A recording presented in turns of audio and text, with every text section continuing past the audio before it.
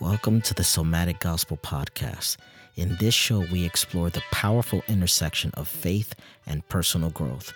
Our focus is on helping listeners achieve greater awareness, healing, and transformation through the blending of somatic experiencing, polyvagal theory, psychology, neurology, nervous system healing, and emotional intelligence in relation to the gospel. We believe that by bringing these diverse approaches together, we can offer a unique and powerful way to support the global body of Christ in its journey towards greater health and wholeness. Join us as we delve into the deepest questions of faith and explore the many ways in which we can all grow and evolve as individuals and as a community. So let's get started. Good morning, everyone. This is your host and my co-host. We're I'm experiencing a lot of joy right now in the Holy Ghost. A little bit blanked out. My heart is full with grace and the presence. This is the Somatic Gospel Podcast, and in usual fashion, we're just gonna flow. And something happened over the last 2 weeks in terms of what God has been speaking to me about in his thoughts. So about maybe a week ago or 2 weeks ago, I listened to a message from Bill Vanderbush. And, he quoted Psalm 139, and I've read this probably dozens of times in my life. Pro-life people use this psalm a lot when it comes to arguing for the sanctity of life and babies. But I missed this one part in the psalm. And when he spoke it and he just quoted it, it impacted my heart so deeply that I literally have not stopped thinking about it. I'm going to read something that I wrote last night, or actually a little bit last night and this morning, about the thoughts of God in relation to Psalm 139. I wrote it on my iPhone notes, so check this out. In Psalm 139, 17, 18, David says, "How precious also are your thoughts to me, O God. How great is the sum of them. If I should count them, they would be more in number than the sand. When I awake, I am still with you." God's precious thoughts toward us are more than the sand. So I Googled how many grains of sand there are on Earth. According to scientists, there are roughly 7.5 sextillion grains of sand on Earth. What? If you counted night and day with no sleep, only 1 million of God's thoughts towards you, and it took you 1 second to count each number, it would take 12 straight days. 1 billion thoughts would take 32 years. Just counting, not even thinking the thoughts. 1 trillion thoughts would take you 32,000 years. 1 quadrillion thoughts would take 32 million years. Okay? A quintillion. Hold on, I gotta keep going because I wrote a whole thing. Blown, bro. 1 quintillion thoughts would take you 32 billion years. 1 sextillion thoughts would take you 32 trillion years to count. Now, times 32 trillion by 7.5 sextillion, that's 242 trillion years it would take for you to count the sum of God's precious thoughts towards you night and day, 24/7, nonstop with no breaks at a rate of 1 thought per second. This isn't including the sand on the bottom of the ocean floor, just the sand on the beaches of the world. Now, your brain is a 3-pound universe that processes 70,000 thoughts each day using 1 billion neurons that connect at more than 500 trillion points through synapses that travel 300 miles an hour. The signals that travel through these interconnected neurons form the basis of memories, thoughts, and feelings. Now, per year, at 70,000 thoughts a day, you think roughly around 25,550,000 thoughts in 1 year. Now, let's say every thought is only a precious thought of God towards you that you think in a whole entire year. At the rate of 25,550,000 thoughts per year times 240 trillion years, you would have thought 6 decillion, 132 nonillion thoughts of God towards you. The Bible says to be transfigured by the renewing of your mind. All right. Bro, now, I'm not done. Easy. Theologians, they've been in an intellectual member measuring contest to be, That's 2 times I spilled my coffee. That's fine. Yeah, I'm going to be a little conservative and not use the word that I actually wrote in my notes, but they've been in a member measuring contest for thousands of years, if you know what I mean. All right. And they haven't even scratched the surface of theology of God's thoughts. So instead of God making us try to figure him out at the impossible rate of 24/7 thinking for 240 trillion years and thinking only his thoughts, he wrapped himself in human flesh and communicated to us the only thought he wants us to know. And that thought is the person of Jesus Christ, his word made flesh. When you think about the value of humanity, the value of mankind, and what man is, let's take a look at just 2 thoughts from Job and David. What is man that you should exalt him, that you should set your heart on him? Job 7:17. What is man that you are mindful of him, and the Son of Man that you visit him? Now, I'm going to blow your mind. And I don't have the math on this because I just stopped at the inconceivable number of 6 decillion. Okay. Yeah. But there are approximately 8 billion people living on the earth right now. So you would have to times 7.5 sextillion times 8 billion to summarize the thoughts of God for every existing person on earth right now. I don't even think there's a calculator big enough to do that unless it's some supercomputer in Silicon Valley. There's a calculator online. I just stopped. I was like, you know what? I'm done. But that's insane, bro. You know what fascinates me about going down this incredible rabbit hole is we know nothing. Wow. We know nothing. And we strut around in our arrogant little books and with our arrogant small ant minds thinking we know God. But you know what is so wise about the God of the universe whose thoughts we can't even fathom? Is that instead of sending us on some impossible quest of search for knowledge,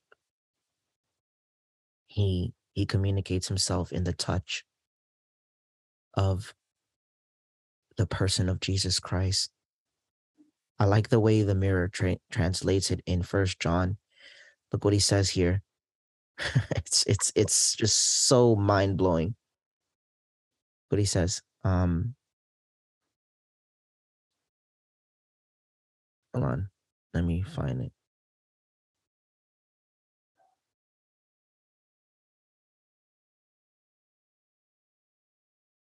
All right, I'll just read it from the top. John 1:1. The Logos is the source. Everything commences in him. The initial reports concerning him that have reached our ears and which we indeed bore witness to with our own eyes, to the point that we became irresistibly attracted, now captivates our gaze. In him, we witnessed tangible life in its most articulate form. The Logos, the word, the word touch, and you know, it's that which we have seen, that which we have heard. And he says that which we have handled concerning the word of life. In another translation, the word touch is the Greek word salo, and it's to touch the string of a musical instrument, resonate. Wow. And so there's a resonance that God communicates in Jesus Christ about humanity. You know, so much of theology is about who's God, what's God, God, God, God, God, God. But we miss the incarnation, which reveals God, but it reveals God as man, fully God and fully man. Jesus Christ is also a revelation of our humanity, Yes. not just a revelation of God. The blueprint of our image, the The blueprint of blueprint who we want to design. go. Yeah. Exactly. And so, you know, what is the somatic gospel context, the Joshua trainings, this podcast, the conversations that flow between my best friend and I? It's wanting to communicate this.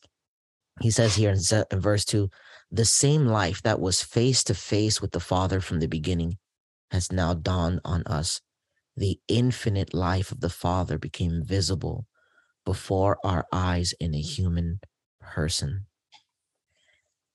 It's and you think like, wow, just 7.56 sextillion thoughts per person. It would take us 240 trillion years to only count, not even think the actual thoughts, which takes longer than a second. Per second, it'd take 240 trillion years just to count them. And here, the God of that incredible, immense unfathomability communicates everything he wants to tell us in the person, and everything that he was and everything that he is, and the way that he dealt with people, and his compassion and his lowliness, his meekness, his gentleness, his loving of his enemies, his forgiving of people, his healing, I mean, Yeah. the way. I love what Hebrews 1 says. It says, in the past, God spoke through the prophets, but now, this is Hebrews 1:3, but now he has spoken through his son, Jesus, who is some versions say he's the perfect expression of the radiance of God's glory. It's I'm putting it in my own words, not exactly, but that Jesus said over and over, if you see me, you've seen the Father. And what a lot of people, I want to touch on this for a second, because a lot of Christians get caught up in two things. There's a ditch to fall into Marcionianism, which is that it's a different God of the Old Testament. And some people say, oh, well, it was actually the devil. Like who we see the God of the Old Testament is actually the devil. And that Jesus is like the true God. So they still hold to Jesus being God, but they don't see him as the manifested God of the Old Testament. And thinking this stuff it's actually really important, because we miss out on the faithfulness and the covenant keeping God. If we don't see that God is the same God of the Old Testament as the New, we miss out on the thousands of years of covenant and redemption. And so any of the violence that we may see, we say, oh, well, that's his nature. And that's like, we can't divorce that.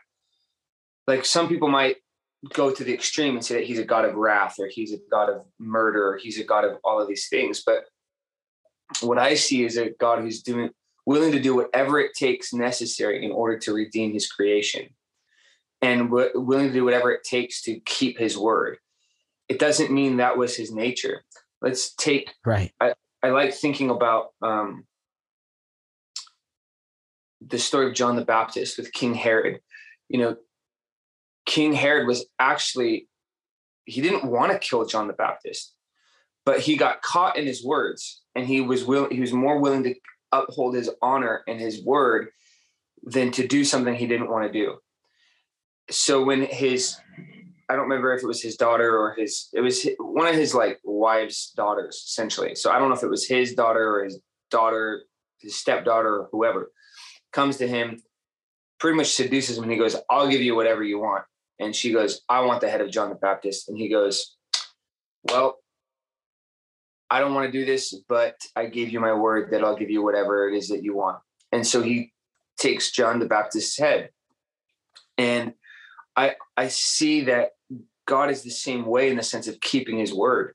Like, it's not that he wanted to just kill people, but he gave his word to one, Abraham, Isaac, Jacob. He gave his word to these guys, and he gave his word to Adam and Eve in the very beginning that I'm going to redeem humanity.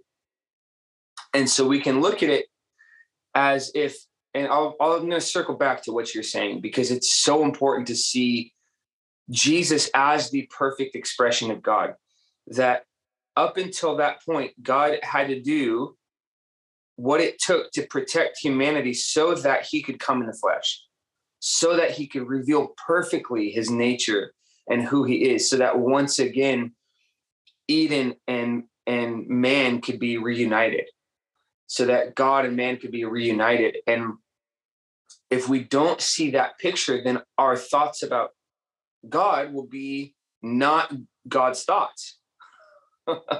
We won't see who God truly is, because we'll be so focused on this Old Testament picture with distortions, rather than Jesus being the true expression of the nature of the Father.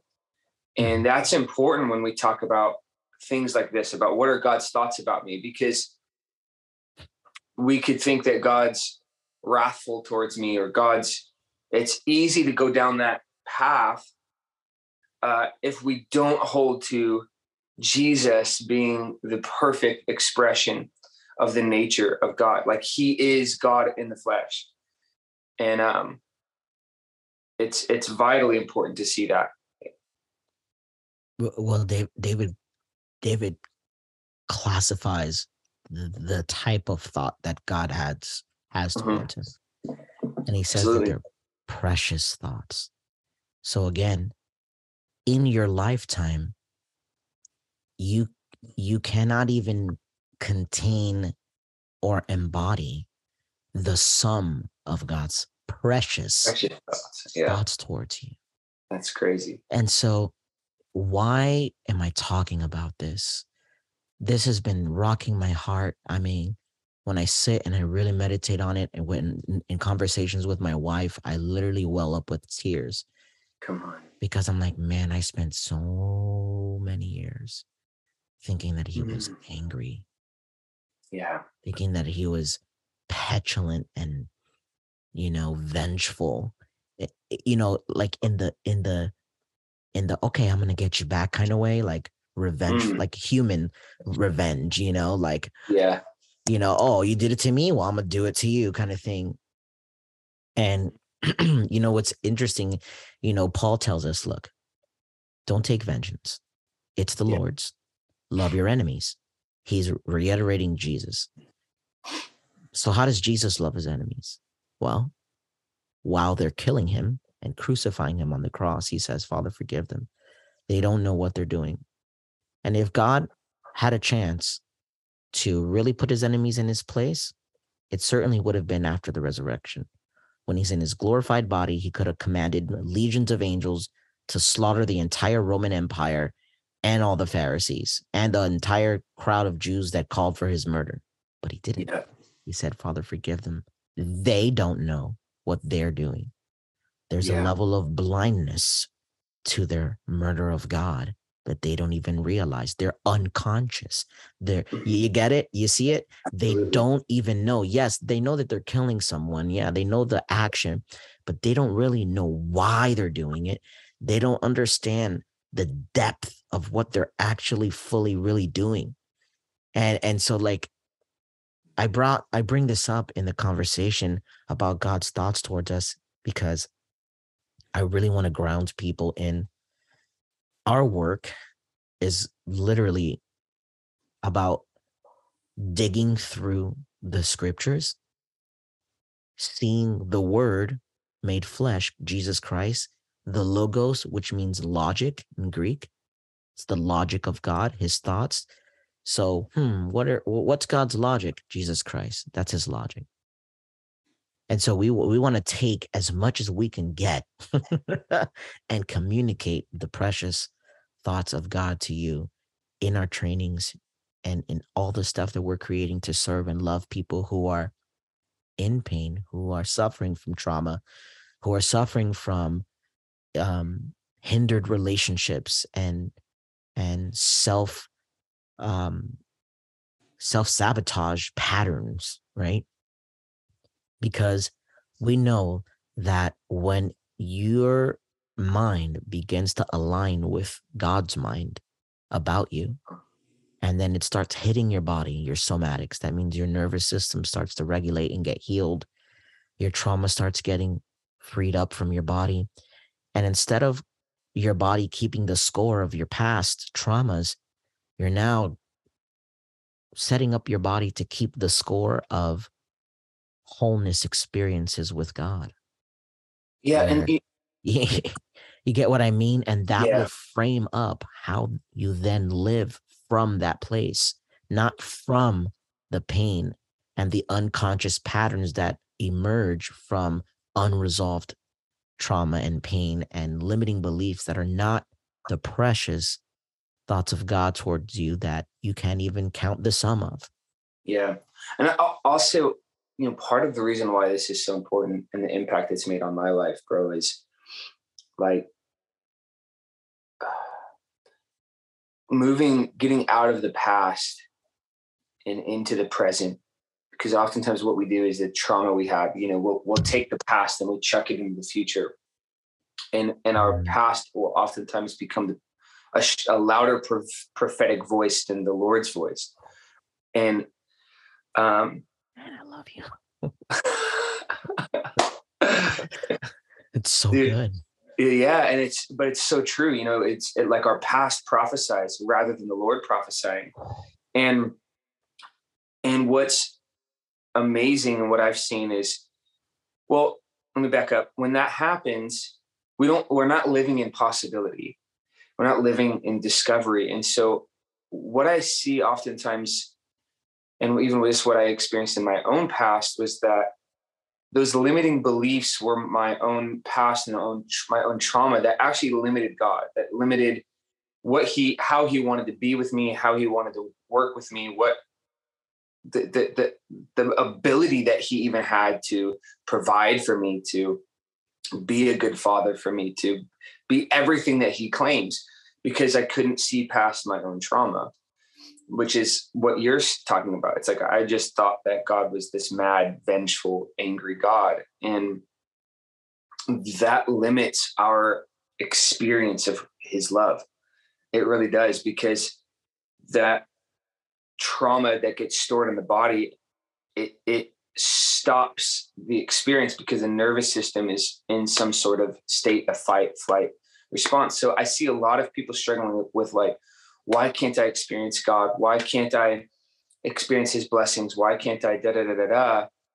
And there is a level of, this is maybe another conversation, but there is an aspect, I don't want to say level, but there is an aspect of faith that is something that moves through our body. It's not just a mental assent. I heard this analogy about what faith is, that if we're sitting watching a man going from one building to another on a tightrope, and he has a wheelbarrow and he's going from one building to the next building on a tightrope, like way up in the sky, and he goes back and forth and back and forth and back and forth.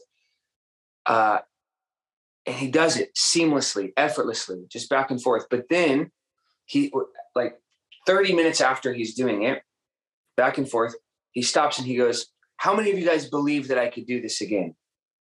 And the whole crowd, you can imagine like just being in the crowd, and everyone's like, yeah, you can do it again. He goes, all right, who's willing to get in the wheelbarrow? Like, the person who actually gets in the wheelbarrow is the one who has faith, is the one who actually has trust that this guy can take me from one side to the other. It's really good.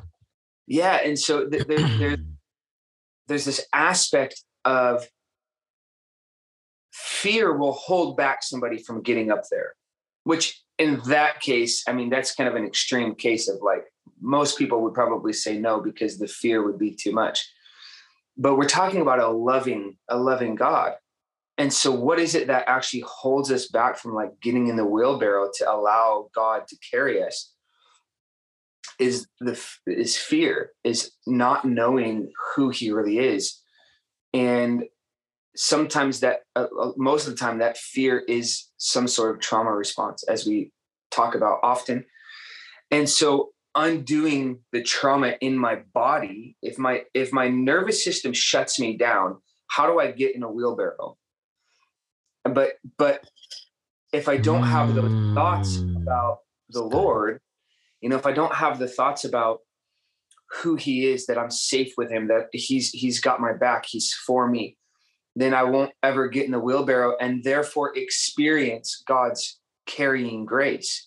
It doesn't mean he's not there. It doesn't mean he hasn't given it to me. It doesn't mean he's not willing. It means there's things stuck in my body that are limiting my own experience of God. And sometimes, don't get me wrong, sometimes there's times when God just sovereignly touches people. But I'm talking more on a daily basis rather than just like a sovereign touch where God just boom hits somebody with his presence and his power and they're transformed. That happens. I've had moments like that in my life, but I'm talking about a renewal for a daily living and for a living as a manifested son of God, as what it talks about in Romans 8, a mature son. And so along these lines, it's so important to get free from the past traumas that keep us in those cycles and patterns of fear. Man, this is such a good conversation because our thought life is so powerful. I'm still just blown away at the numbers, bro. I'm sitting here like, I don't even know. I'm having thoughts now, but like his thoughts are beyond what I can even think. And they're all precious towards me. Yeah. I mean, I don't think I'm telling you this, and I'm not building an entire theology of a Psalm 139, but dude, I mean, you do the math. I don't think there is one thought that is not precious towards any person, because the sum of God's thoughts outlives the person by an innumerable amount of years. Again, and I'm talking about if only. The only thing you do is you literally just sit there and you count 24/7 with no breaks or other thoughts in between, counting the thoughts of God. That it would take 240 trillion years of counting per second. I mean, that's for a human, but we're talking about God. Like he just very, very well may have the capacity to have all of those thoughts in one moment. Of course, he's God.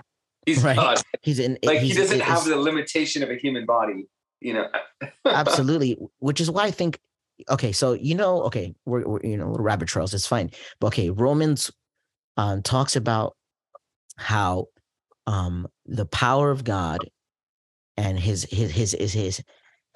power and his nature is revealed in creation, right? Like that, no one's without excuse to disbelieve that there's a God, because God reveals an aspect of himself via nature. So I think, hey, if you're a Christian, even if you're not a Christian, but you believe in God, period, it would behoove you in a really awesome way to study science. Yeah. And see, like, I feel like science is so amazing because it reveals how incredibly transcendent and beyond our comprehension God really is. Because when you start like getting into the fine details and the nitty gritty of like scientific facts, you're just like, my mind is absolutely blown away. I cannot fathom the incredible intelligence of the universe, which is God. Like I can't. But then then you think about we're as humans in our limited capacity only in the place of discovery. we don't really know how it all works. Like I can't just like make a piece of bacon out of thin air. I need something else to like clone it or whatever, right? Like the best, Yeah. all science is proving is that we know how to copy. Okay. Like we're really good at copying. And there's someone else who made the blueprint, right? And that's the Oh, architect of the universe. It's God. yeah, that's good. Like, but then like again, I really want to interweave this idea of his thoughts toward us. Imagine the amount of not just the thoughts that God thinks Mm. like passively, but the active, logical, intellectual, mathematical framework for creating the universe. Imagine how much of God's intellectual prowess goes into Wow. creating the universe, creating the human body, which is an absolutely fascinating organic machine, creating a a cosmos that's like fine tuned to perfection. Right? You think about like the Earth, if it moves like an inch away from the sun, it'll freeze to death. We all freeze to death. Or if it moves like an inch closer to the sun, we all basically will be in a big microwave. Like that level of fine tuning. And then he Yeah. says, "What is man that your mind is full of man?" Wow. He That's literally made the universe because he loves us. He wow. made us a big, beautiful universe and an earth to enjoy because he loves us. He loves us. He loves us. He Come loves on. us so much beyond we can't even contain. It says that the heavens can't even contain God. Our little tiny fist-sized hearts can't contain the fullness of his love. We really experience it in smidgens, okay? Yeah, it's true. There's no way we'd I love explode and disintegrate into nothingness, I love okay?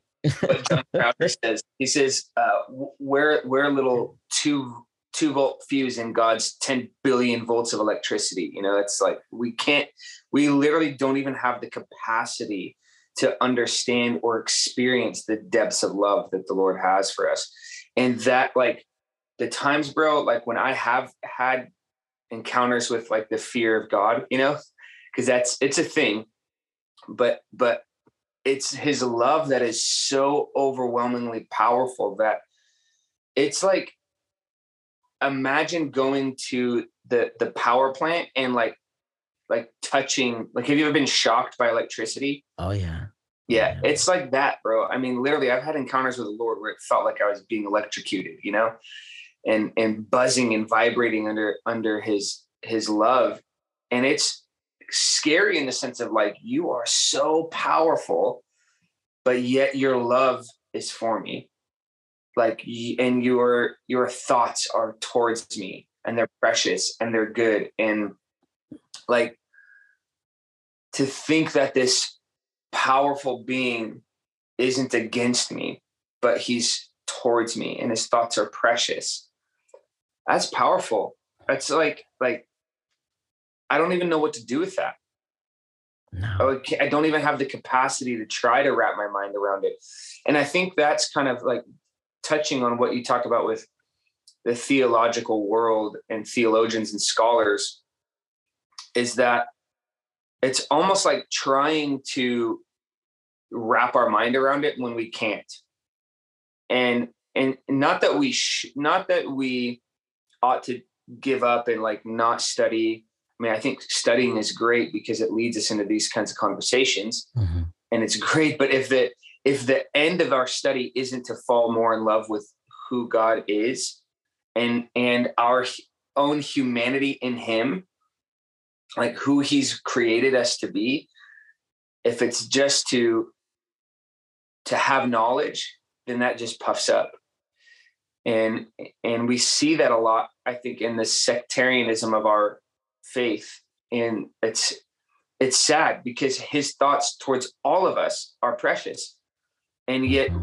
we're not even aligned with that with one another. Like, okay, that's his thoughts towards me.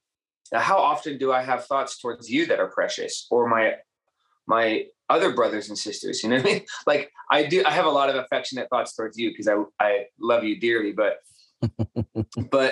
I'm just saying in general, it's like not all of my thoughts, not everything that runs through my consciousness all the time towards people is precious. And yet Absolutely. that's God's consciousness. Like Mm-hmm. I was even thinking about, you know, what we talk about a lot is how thoughts lead to Feelings. feelings, right? And feelings will lead to an action. Yep. So there's the facts, there's the interpretations, then there's the kind of the payoff that I get from it or the action that I'll take from it. So if God has these thoughts, then what are his actions? What are his feelings? And what are his actions? Like, and that's where Jesus being the logic and the thoughts of God is so powerful because his action was shown on the cross. And it's shown in how he chases us, how he pursues us, how he even disciplines us, how he, you know, and discipline doesn't necessarily do with punishment. It means how he teaches us and corrects us and brings us into relationship with him. His goal is not disconnection and discipline. You know, his goal is to connect us with his heart. And sometimes that can feel like not like punishment, but again, if it depends on how we filter everything. If we have trauma that filters everything as being punishment or any kind of assertiveness as aggression, then it hinders our ability to connect with God. It doesn't hinder his ability to connect with us and his ability to teach us and lead us and shepherd us into those things. Like he shepherded me into being able to hear him because he's a good father. He fathered me into it. So his goal is for that. But the quicker that we can support people to get to that place of being able to hear, you know, the Lord told me one time, he said, I've had many things to tell you, but you haven't been able to hear it. And little did I know that was actually something he told the disciples. I literally had no idea that was a verse. And then I Googled it, you know, did Jesus say this? It's literally a verse that he's talking to the disciples. He said, I have many things to tell you, but you haven't been able to hear it yet.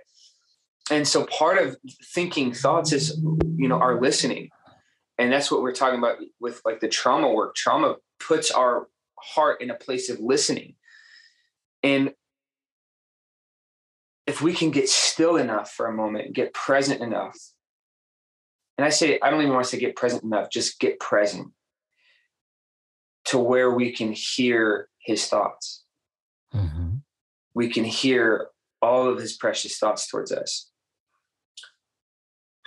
What does that do? You know, what does that do for our own heart, our own actions, our own ability to love other people?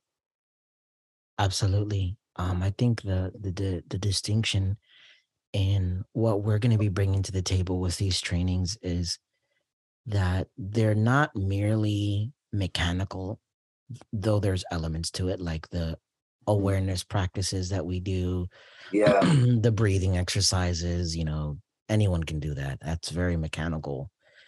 But we want the prophetic reality of God's precious thoughts towards us. Yeah. To be a prominent element in the rooms, right? And in the sessions. Because like you're saying, that silence, that inner silence, when we know, be still and know that I am God. That's what he says, be still, right? He leads us besides the still waters. He restores us. He restores our soul. And so that is a great template for the prophetic.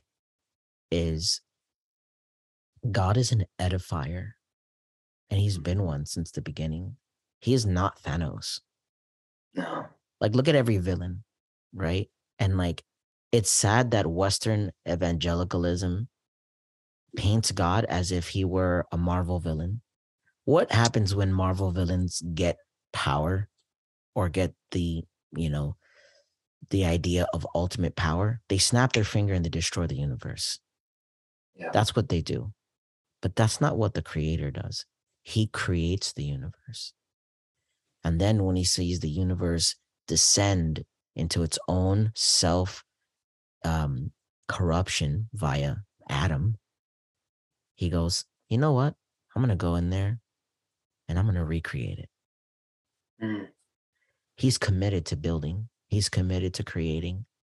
He's committed to, right? So when you look at the prophetic word, especially within the New Testament, like well, Jesus is the ultimate prophetic word of God's redemption.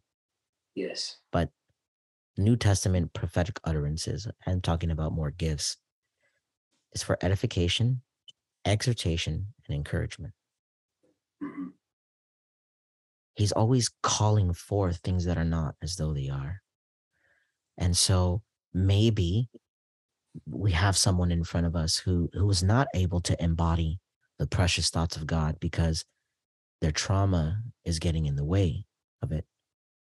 And what we do in the work is we prophesy the things that are not in their nervous system as though they are, but they really are in God's belief, in God's mind. They really are true. They're objective truth.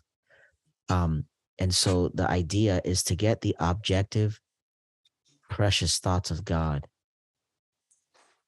existing within your body and your mind and your soul, impacting the fullness of your being, your spirit, soul, and body. Yeah. I Is, want to touch on that. you know what I mean? Where like Moment. the words, the thoughts of God, those words are planted in you and they become alive in you. And then what are you? Psalm 1, you're a tree of righteousness planted beside the waters. Come on. Yeah. You know, I want to touch on the mind for a moment, because science is discovering, really, and a lot of people who are in therapy work now, any kind of psychological work, Transformational work, yeah. And anything, we understand that really it's no longer called just the mind and the body, but it's really the mind body. That there's such a connection, and that's essentially what we're talking about: is connecting the heart and the mind body, and connecting us to the new creation reality of God, of our being, that when we're baptized into Christ, we become a new creation. And so we're talking about putting off the deeds, or that word deed could really be like record, the records of the flesh. The body keeps the score, the record of my trauma. We're putting that off, and we're putting on the new man. And there's this, I lost my train of thought, but that's really the work that we're talking about, is how do we put off the old man, and how do we put on the new man? And I want to speak into these kind of four realms of thought as we're talking about God's thoughts. That there's four realms of thought, and there's God's thoughts, which is I would say the highest realm of thought, essentially, which is what we're talking about. It's all of these precious thoughts. And there's my thoughts, and then there's your thoughts about me. So there's God's thoughts about me. There's my thoughts about me. There's your thoughts about me. And transformation is when my thoughts and God's thoughts align.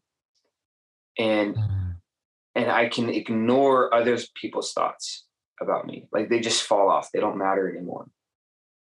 And I love what Bill Johnson says. He says, I can't afford to have a thought about myself that God doesn't have. I can't afford that, because what it produces.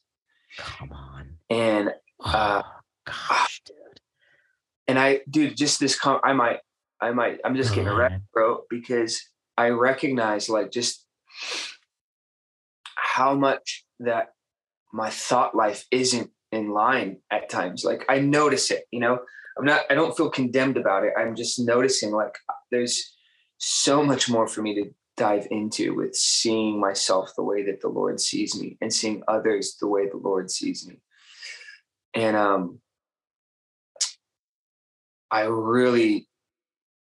I'm just excited because it means that from here I get to grow in that, and I really am excited to get my subconscious mind aligned with what God thinks. Man, I really feel complete. I feel like there's nothing else to add. Um, I feel satisfied with this conversation. Mm, yeah, I And feel I good. think I want to create space for people.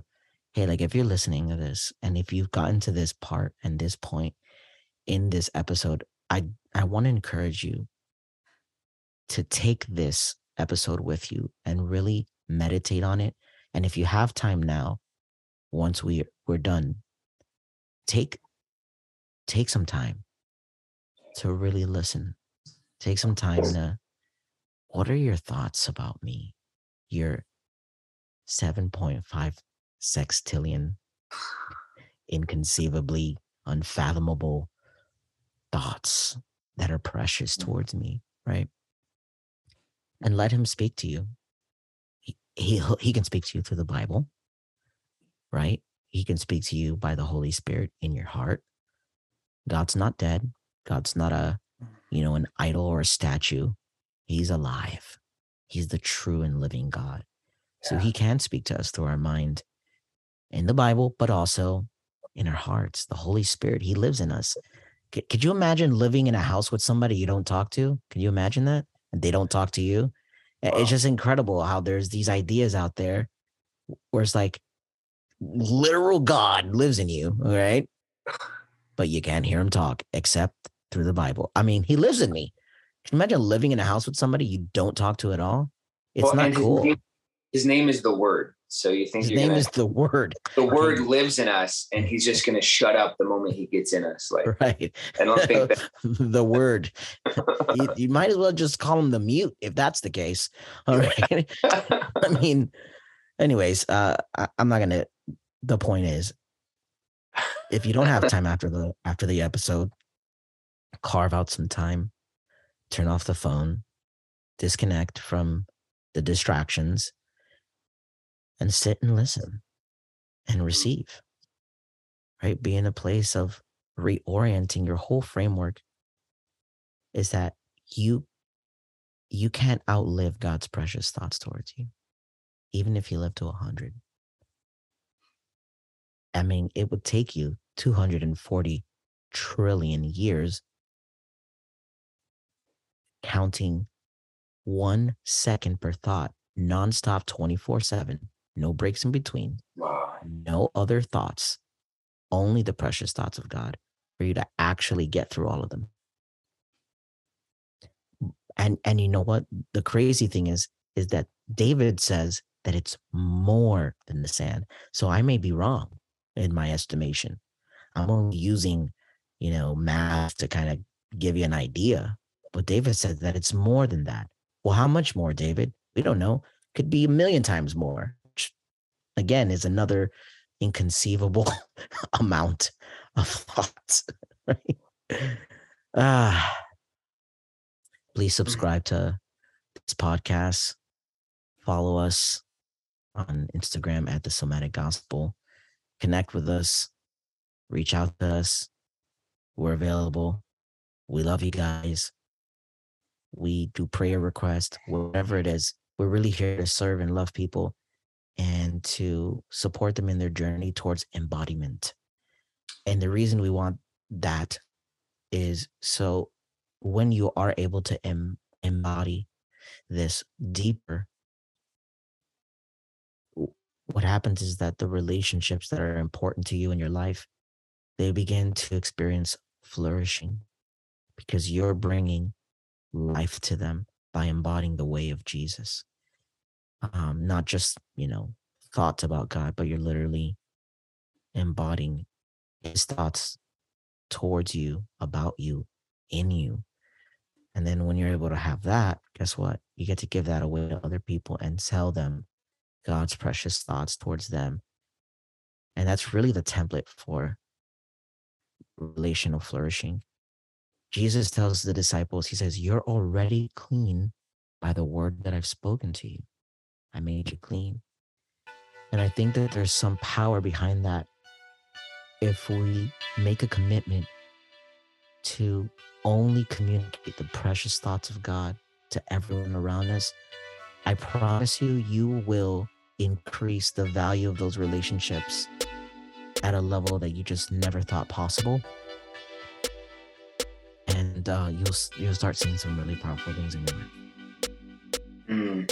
Peace out. I love you. Love you guys. You have a wonderful, wonderful day. Thank you for joining us on this episode of the Somatic Gospel Podcast. We hope that you found the conversation valuable and that you feel inspired to continue your own journey towards greater awareness, healing, and transformation. Remember, you don't have to navigate this path alone. We are here to support you every step of the way, so be sure to tune in to our next episode where we will be exploring dreaming with God. Until then, may you be blessed in your own unique journey towards wholeness, and may you continue to be a blessing to those around you. Peace out.